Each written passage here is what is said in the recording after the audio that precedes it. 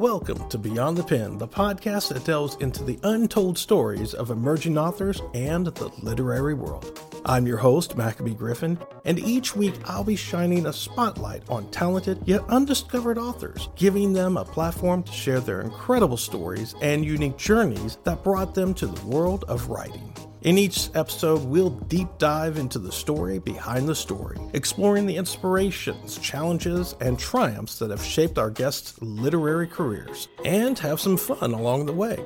From the initial spark of an idea to the journey of crafting and publishing their books, we'll uncover the secrets that make their stories truly special. But that's not all. Once a month, we'll be joined by an expert from the publishing world who will share invaluable insights and advice for aspiring writers, answering your burning questions and demystifying the path to success in the literary industry. At Beyond the Pen, my mission is simple: to entertain, educate, and encourage the next generation of great storytellers. So whether you're a writer, an avid reader, or simply someone with a passion for storytelling, join us as we venture beyond the pen and celebrate the power of the written word.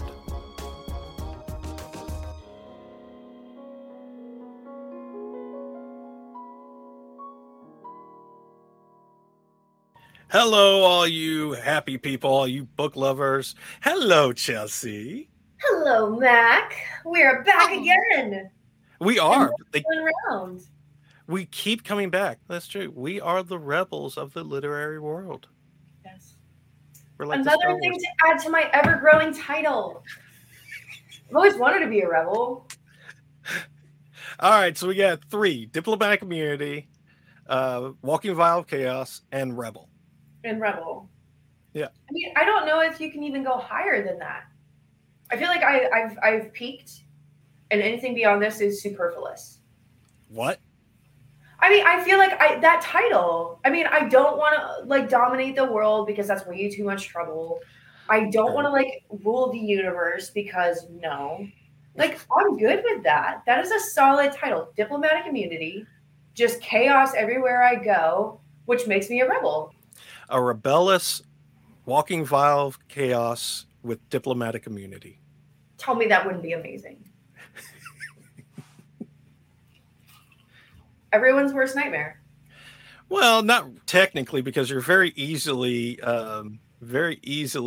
amused to be able to move around and stuff. So yeah. Today's book that we're going to be talking about is Surrender by Mr. Lee Schneider. And this book is definitely a creative way of looking at sci-fi, because there's multiple views on certain things that we're dealing with today. I think I disagree. I think it's a great entrance into sci-fi because it's very basic sci-fi. It's not too crazy.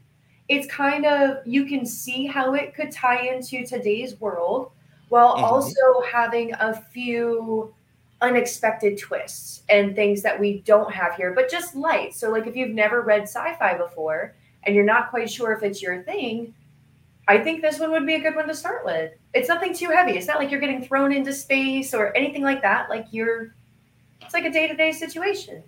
Which is nice, that slice of life feeling. But it also, like I said, it talks about a lot of things with modifying the human body, dealing with AI, as well as creating an area that even the littlest things like water can be artificial now, comparative to, the actual thing, and it being something that goes onto an expense account. But we'll get into that later. Right now, why don't we just decide to bring on the author himself, Mr. Lee Schneider. Hey. Hello, good sir. Hey. Hey, thanks for having me on the show. Sounds like you're already into an interesting conversation. We try.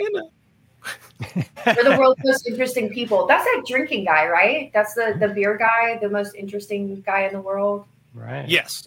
Lee, thank you for being on the show. We appreciate it. So before we get into anything else, we always have this one little thing that we ask our authors to do.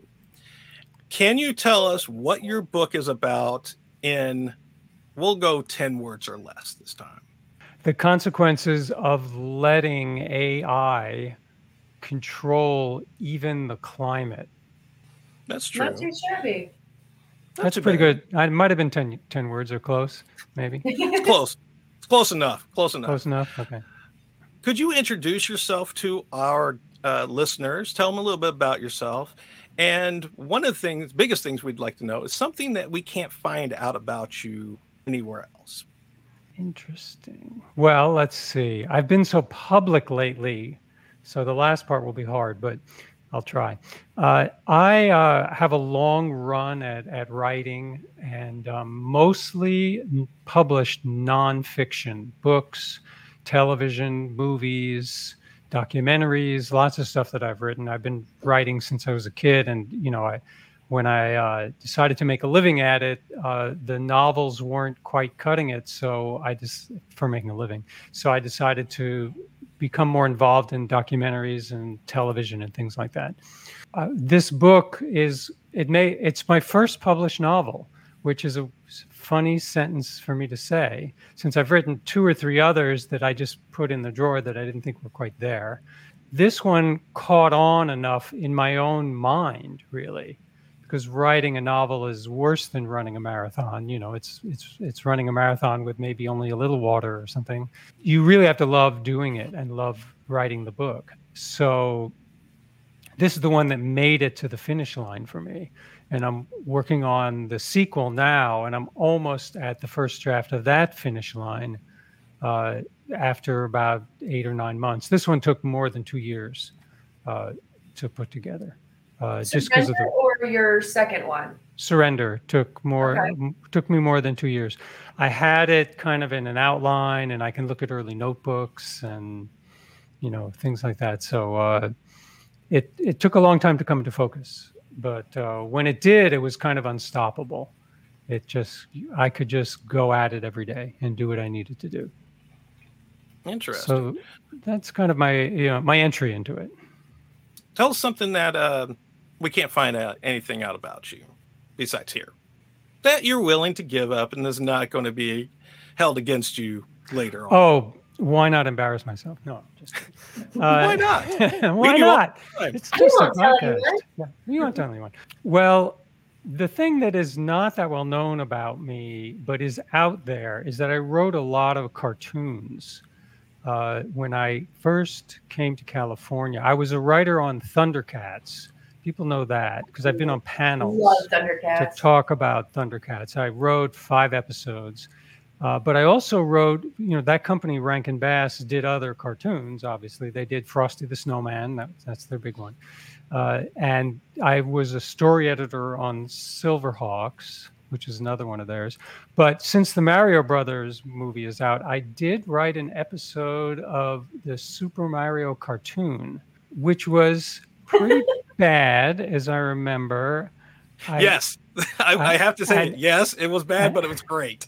And maybe bad enough to be good. And my contribution to it, I would say, fits in the realm of also bad, probably. I also wrote a Teenage Mutant Ninja Turtles episode with a writing partner of mine, which the story editor said was the worst script for Teenage Mutant Ninja Turtles ever submitted. He was a blunt fellow, but they paid us. They paid us the $5,000. It was called Rust Never Sleeps because we liked Neil Young. And I'm sure, there's a lot of overlap between Neil Young fans and Teenage Mutant Ninja Turtle fans. But, all the time. But I did love writing cartoons because it really taught me how to write screenplays, because the visualization and you have people sometimes in Japan or Korea, and you have to write something for them, and you'll get at the time faxes back saying, well, you have a spaceship here and you have a spaceship here, but when do they pass in space? And, I'd written plays, so I knew about blocking and upstage and downstage. But this whole 3D, 4D, multidimensional thing of stuff flying around was, wow, and you really had to think through where everything was. And when someone walks, when Lionel walks in the cave, where's the other part of the cave? Where's that other person?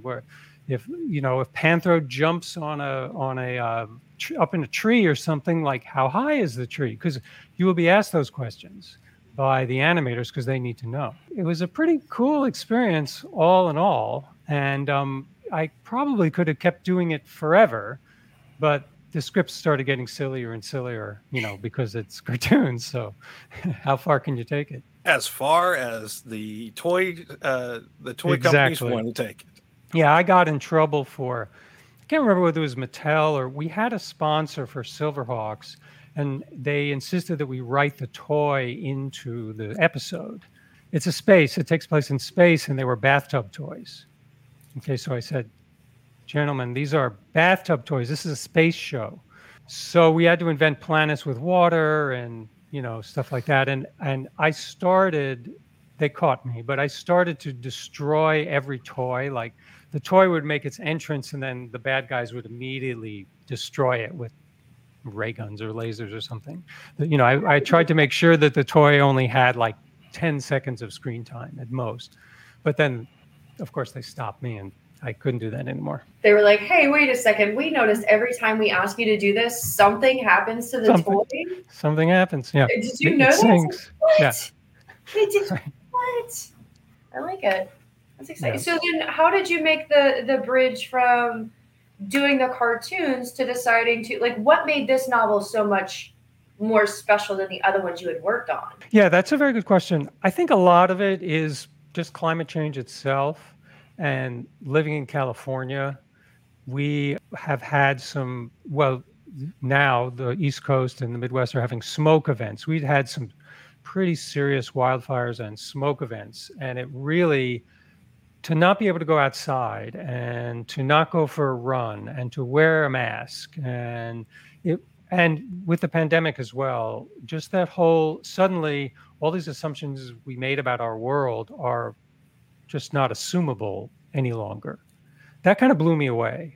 And I started thinking about what kind of world we were leaving for the next generations. Were we, as the expression goes, were we being good ancestors? And I quickly realized, no, not. So the dilemma for me became this utopian, dystopian flip-flop. And by that, I mean, dystopia is easy, but utopia is hard. It's easy to write a dystopia, hard to write a brilliant one like any of Philip K. Dick's books, but easy to write a dystopian thing where everyone, gets ruined in the end. But to think about providing a pathway into a future that's actually livable is a lot harder. And something about that appealed to me, that difficulty of doing that seemed to, in a weird way, make sense. So that's kind of the internal motor that sort of fired up and kept going that let this one get to where it is. So let me ask you about this, because obviously, during our last episode, we were talking about the accuracy that when dealing with, historical fiction, it has to be historically accurate in some way, shape, or form, even though it is a fiction. The same thing goes with science fiction. There has to be some technological research that has to happen for it to be accurate and even to create something new.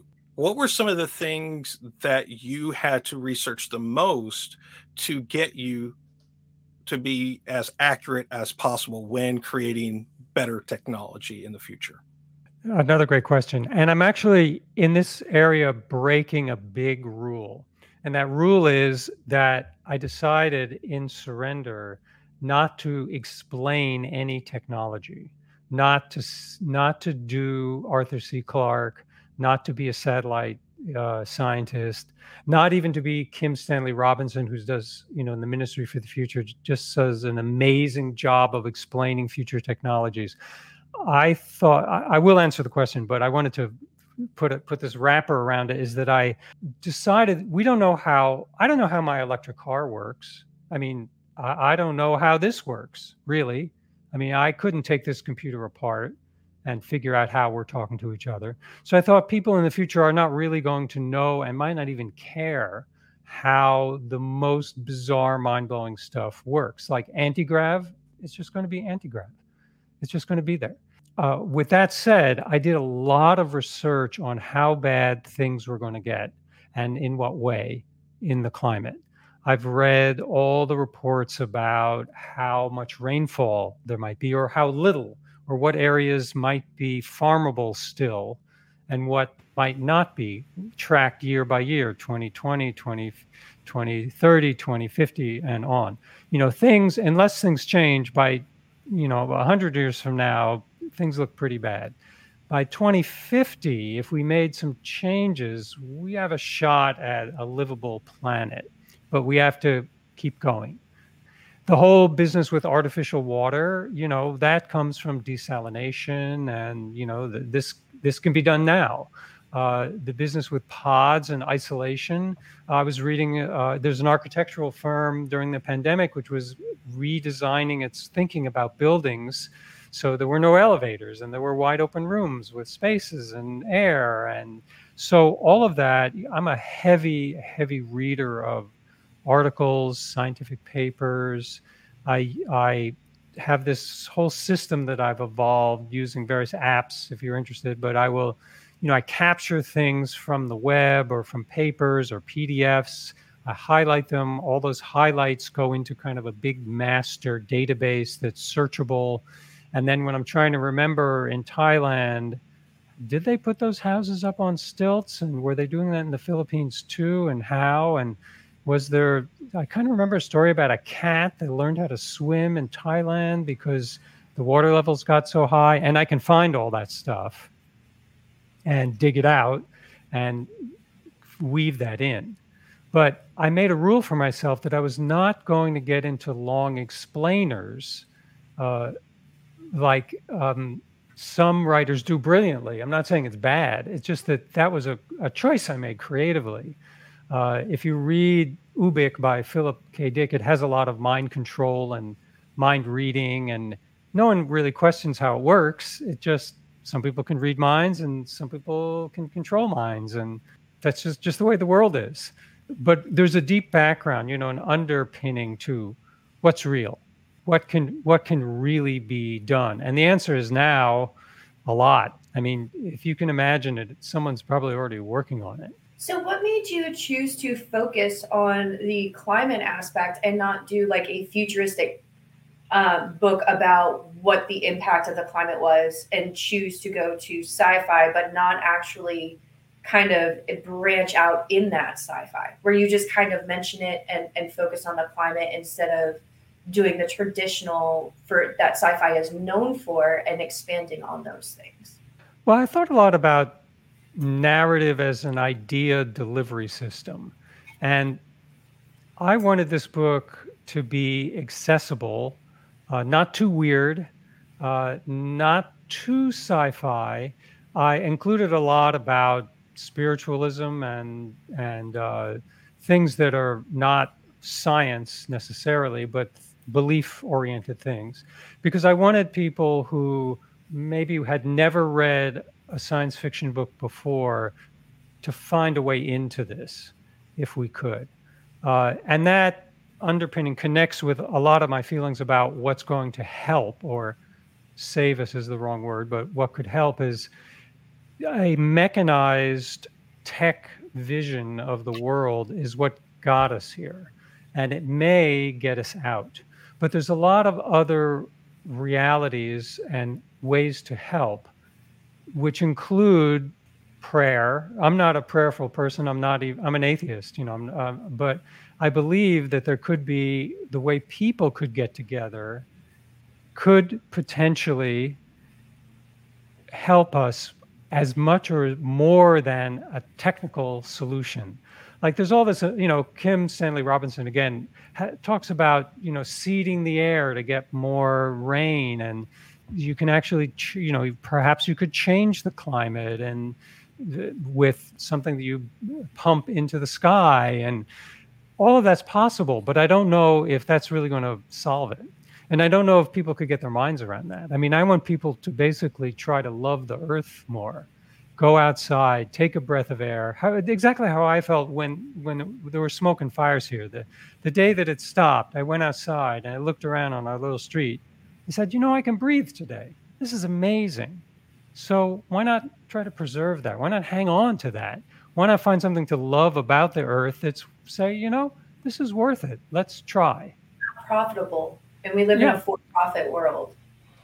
Well, I know. Well, you could get into capitalism as the primary engine of progress and the primary engine of destruction. And I think it's a kind of a messy situation there with capitalism. But yes, but what if it were profitable to continue surviving?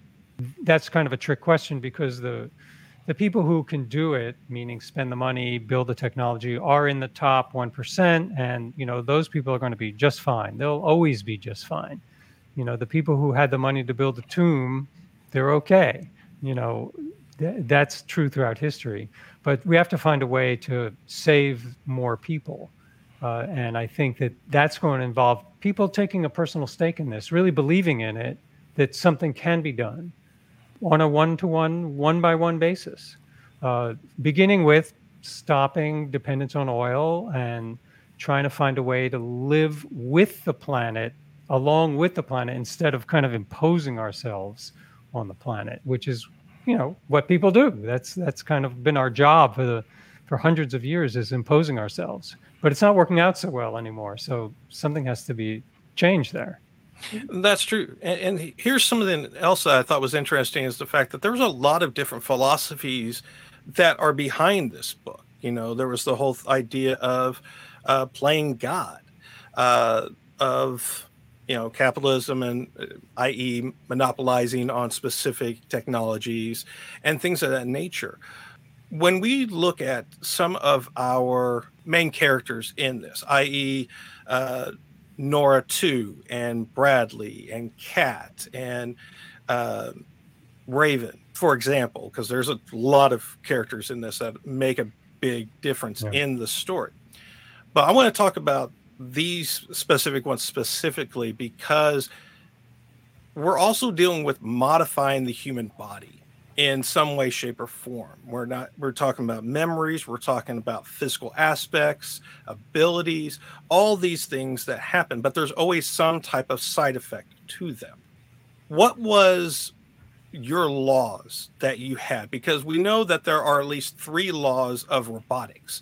Right. What were your laws when creating this specific technology? Well, the primary one is it's not going to be without its problems. I read an article in the New York Times years ago by a scientist also named Schneider, and it was about implanting silicon substrates in the human brain, kind of what I'm talking about. And the problem that scientist brought up was it's going to result in probably in personality changes. That it's very unlikely that you could stick a chip in the mind and nothing will happen. I mean, the brain doesn't seem to work like that. So my rule was, if you're going to change something to improve it, there's also going to be a deficit. So maybe you'll be super smart, but you'll be prone to rage. Or maybe you'll have an amazing memory and organizational skills, but you just won't be that warm and fuzzy anymore. You'll lack kind of the human touch. And 2 characters in the book begin the beginnings of a love story that they can't do because it's a workplace. The workplace forbids workplace romance. But the reason that they connect is because they're so cold, because they've both been modded in similar ways. And they recognize each other that they're not going to be that warm and fuzzy, and they're not going to be that human. And I do think that there's a future to that there's going to be a bunch of people who band together like Mensa or something, who have certain kinds of mods, and they're going to hang out together. And maybe they won't be involved in being that warm and fuzzy, but they'll be super smart, or they'll be super efficient, or whatever it will be, or they'll be super strong. My other rule was that all the modifications, it was considered kind of in poor taste to give yourself kind of Arnold Schwarzenegger muscles, like to do something that was physically visible or super strong, or another eye in your head or something, was considered in bad taste. That's not written in the book precisely, but that's what I was thinking. That it would just be, it's sort of under the surface. Whatever it is, it's under the surface. Kind of like the way people are thinking about, say, AIs. That there's a very smart guy named Dennis Mortensen who created an AI that answered your emails. I used to use it was called X.AI, and it would make your appointments. And his theory was that people would come to job interviews kind of with a bunch of AIs with them. And they'd be interviewing Lee for the job. But the reason I would get the job is I said, well, I've trained all these AIs, Amy and Joe and Brad and all these AIs work with me. It's not just me. I have all these other entities. And that would be on your resume. It would definitely make your workload easier. Be like, Definitely. Listen, you go file the papers. I'm going to make sure this desk is super clean. You guys go do all my stuff for me. Yeah. Well, it's going to, it's already there and it's happening. Like, for example, as much as people are laughing at chatbots and, calling them evil and stuff, one thing they're really good at is summarizing. Really, really good at summarizing. If you were to take, and I've done this with some of my podcasts, if you were to take the transcript of this whole interview and sent it to a chatbot and said, summarize, it would write the show description, the episode description in pretty well. ChatGPT is actually really cool for that. It's pretty awesome. It's one of my husband is in cybersecurity, and he is committed to making ChatGPT lose its mind. And it's funny because he's getting so close to it. Yes. He'll go and he'll have these arguments with a computer, and the computer starts fumbling and doesn't know what to do, and so then it starts glitching out. But that's his job. That's what he's supposed to do. So, but that's what we need. I don't know if you've ever seen Silicon Valley. It's a pretty cool show. It's really nerdy. They wanted to make a new internet. And so in one of the seasons, they made an internet, but it was too strong.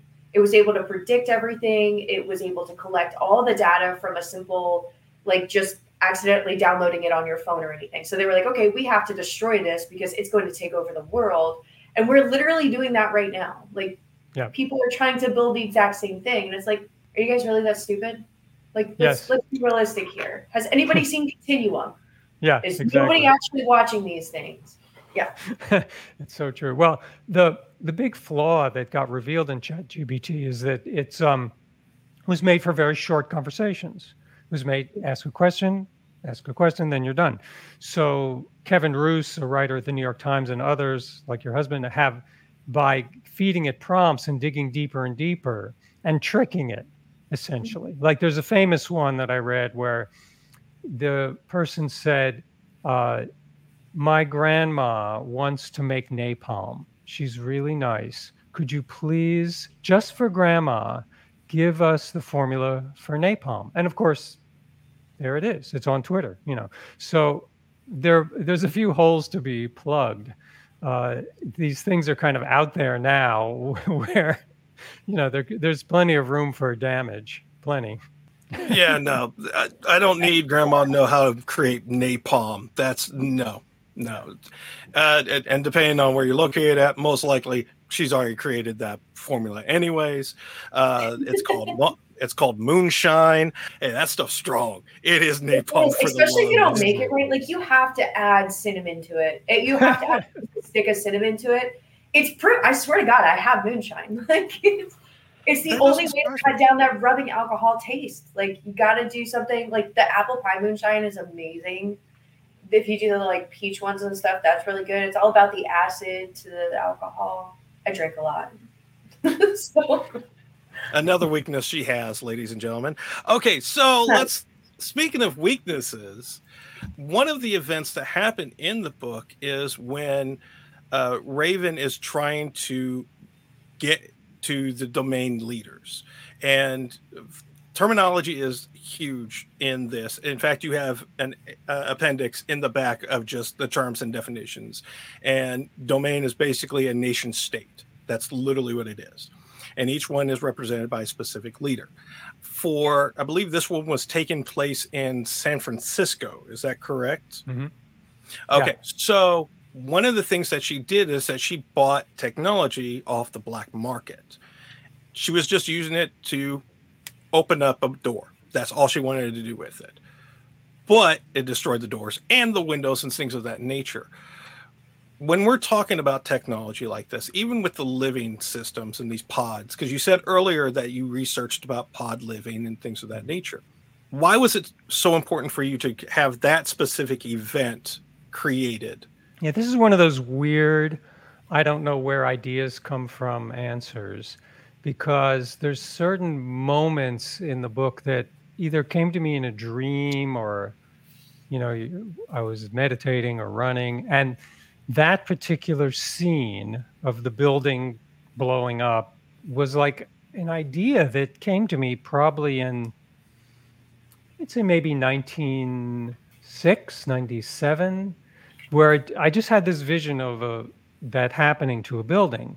And then I kind of back engineered it into the story. So the event it's a demolator is the black market thingy that does it. The event was in my head and kind of looking for a story to lodge itself into. I thought a lot about the tech leaders of today who started maybe on the left or as liberals and now are not.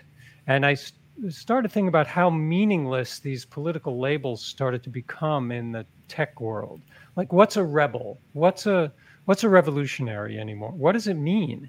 And muddling with that and kind of messing with the reader's mind a bit on that was sort of the idea there, that these people who become, Bradley is a character who later becomes a pretty repressive fellow. He started out as just a researcher, thirsty for knowledge, and going out with a yoga teacher who was a social progressive. And their initial idea was to get more housing for people. And that all sounds pretty good, but maybe not to everyone, but to me. And they drift apart over the course of the book. The book really, the Easter egg of the book is that everybody kind of achieves a certain destiny. They may have started at point A, but they'll end up at point Z. And they're not always in control of, like in life, like you are, of when you arrive at your destiny.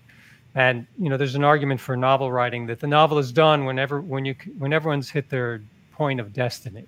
Like there's no farther you can go with this person, developmentally, characterologically, whatever.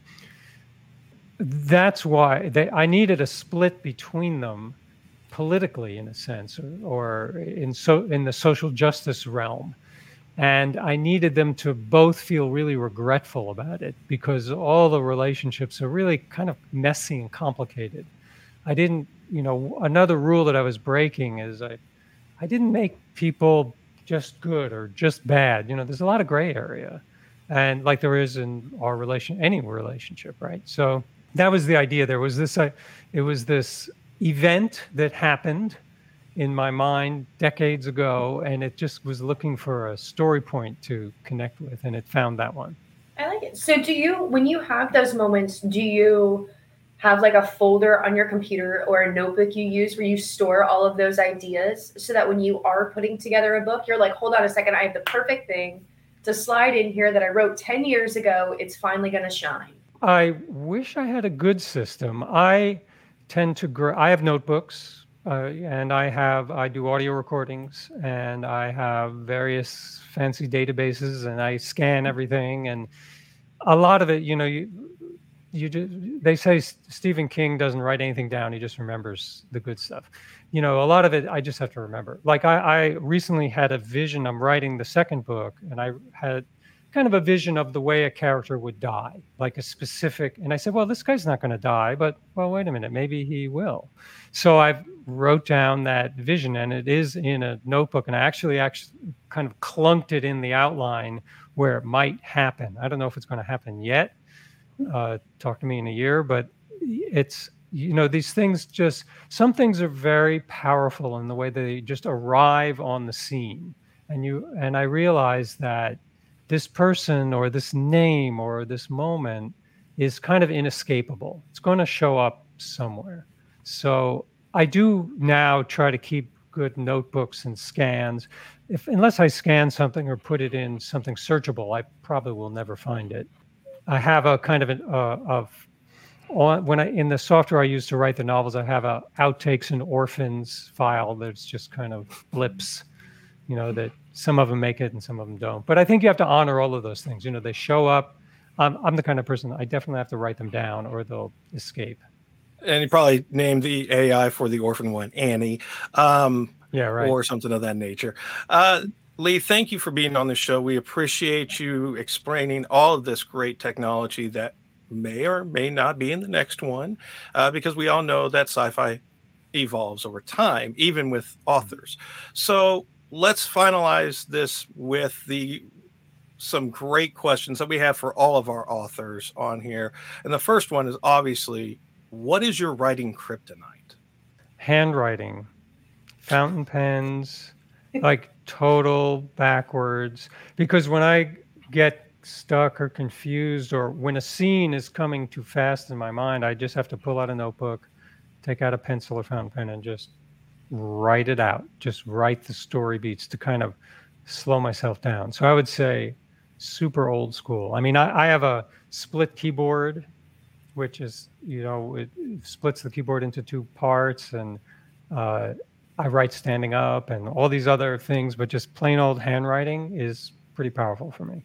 I mean, well, I know you have Resist coming out this year, it says, right? Yeah. Well, what is your plan after that? Are you going to keep going with this world, or are you going to try to do something a little different? I'm doing a third book. If Resist, I've written the first pass. I'll probably finish it tomorrow. And then Resist is kind of an interim world. And then I'm going to go full bore utopia. I might even call the third book Utopia or, Carry On, or I don't know. I haven't thought of the title yet, but I would really like it to evolve into a journey, but you would get there. I'm thinking of the guy who wrote The Three Body Problem. The first book was pretty dim and gloomy, but by the time he got to the last book, there was a possibility for humans to evolve into a higher level there. And I'm a big fan and devotee of Ursula Le Guin, and I think that she also moves into utopian spheres. So I'm going to try for a third is the answer. So the greatest question is, who inspires you to continue writing when you have those days that you just don't want to do it? I'd have to say just myself. I just kind of look to myself and say, well, a plumber doesn't have plumber's block. A plumber doesn't come in to fix your toilet and say, I'm just not feeling it today. I can't unclog that sink. I'm very sorry. I have to go. I don't remember how to do this. Yeah. I mean, so some of it is just running the marathon, just like put on the track shoes and go. I think of my wife and children a lot in these futurist books because I think they're all younger than I am. And I think of, the people after me, but that's pretty abstract. Like if it's really like you're in the trenches and you just got to make this happen. It's like, all right, how am I going to do this today? What do you got? So it's kind of me. It makes sense. Final point is, where can people find you? This is your point of, shameless self-promotion. The floor is yours. Thank you. Well, this has been great, by the way. Thanks so much for this. Very informed, cool questions. I really appreciated it. The thought that went into this. So futurex.studio is the website. futurex.studio instead of .com. And everything's going up there. You can get Surrender at all the usual places, Amazon, Bookshop, Barnes and Noble, wherever you look for it, it'll be there. It's on all those places. And the next book will be up there too. And I'm putting up podcasts and other things that I work on FutureX. FutureX is sort of like my lab for everything. I'm on Mastodon these days at my handle is DocuGuy, and I'm still on Twitter, kind of, and still posting things like LinkedIn. But you can look if you search for DocuGuy, I'll probably come up. Lee Schneider was taken, so I had to go with something sort of out there. That's the worst. Is like you want to, as an author, like, you want to use your name and stuff. And then it's like, sorry, there's like 500 of those. And it's like, well, you know what? The great thing about having my name is the only person you're ever going to find it is in the Bible, and that is it. And it is great to be able to do that. That is great. Lee, thank you again for being on the show. We really appreciate you, man. You're welcome. Thanks so much. It's been a pleasure. All right. So what's your final thoughts on this? My rebellious walking vile chaos with a diplomatic immunity. I thought it was a very fascinating way to take on sci-fi. He did something, he went into a genre that is kind of overrun in a lot of ways. And instead of expanding on the tech of the sci-fi world, he decided to look at the environmental, which I have to say, I haven't seen too many of those. I haven't seen something that looks at, obviously you always have the devastation because in the future we destroyed the earth and now we're like living in these little community things. Right. But to look at it that way is kind of different. Instead of expanding on technology, you give us the rundown of how bad we messed everything up. It's pretty fascinating. That is true. And yeah, again, there's always a sense of dystopia. There's always a sense of technological evolution over time. We got a lot of that. There's even casting. And that's another thing I wanted to ask him, and I forgot to ask him, is about the casting in general, because, and we could talk about this later in another series if we need to. But we have actually talked about this in the previous episode as well, is that casting is really one of those major ideas that keeps all the society going, as well as a sense of who's superior, who is inferior, yada, yada, yada. Even with modding, there is a sense of that too, because the lower your number, the higher status that you have. And there was a lot of that in there too. Again, if you want to know about that, you need to go find Surrender by Lee Schneider and enjoy the reading yourself. Think differently. Now that you've heard from the author himself, you know that it's not going to be your everyday average sci-fi book. And let him know, let us know. Let's see if maybe, here we go again. We're starting a new genre, Mac. And what did I tell you? I am done with genres. No more. Yeah, we want that, but it's probably not going to happen. Anyways, folks, thank you for being here with us. Go out there, find the book that you think is going to inspire your change in your environment, in your own sci-fi world, and develop a new idea, a new personality for yourself. Just don't go modding yourself way too much. Then we're just going to get really scared with that stuff. But while you're out there looking for that stuff, research how you can find us. And you can find us anywhere and everywhere on the internet. We are on social media at Beyond the Pen Podcast. On Instagram, Twitter is at Beyond the Pen Pod. And then, of course, join our Facebook fan group. We got a lot of things that are going on there in the near future. We're going to have a lot more people adding in their own thoughts, as well as giving us recommendations on who we should have on the show. Yeah, that way we can actually see what you guys want to hear, what you guys want to know, because what you want us to talk about. Exactly. That's always super fun. And you have to know, no matter what you tell us, you're probably going to get 3 or 4 tangents. So you just got to be prepared. Or you can just go to beyondthepenpodcast.com to learn everything about us and more. Go there, find out everything about us and about where you can find us. And until next time, folks, keep reading, keep writing, keep inspiring, and unleash your creativity. Hey folks, that's a wrap for this episode of Beyond the Pen. We hope you enjoyed listening as much as we enjoyed creating it.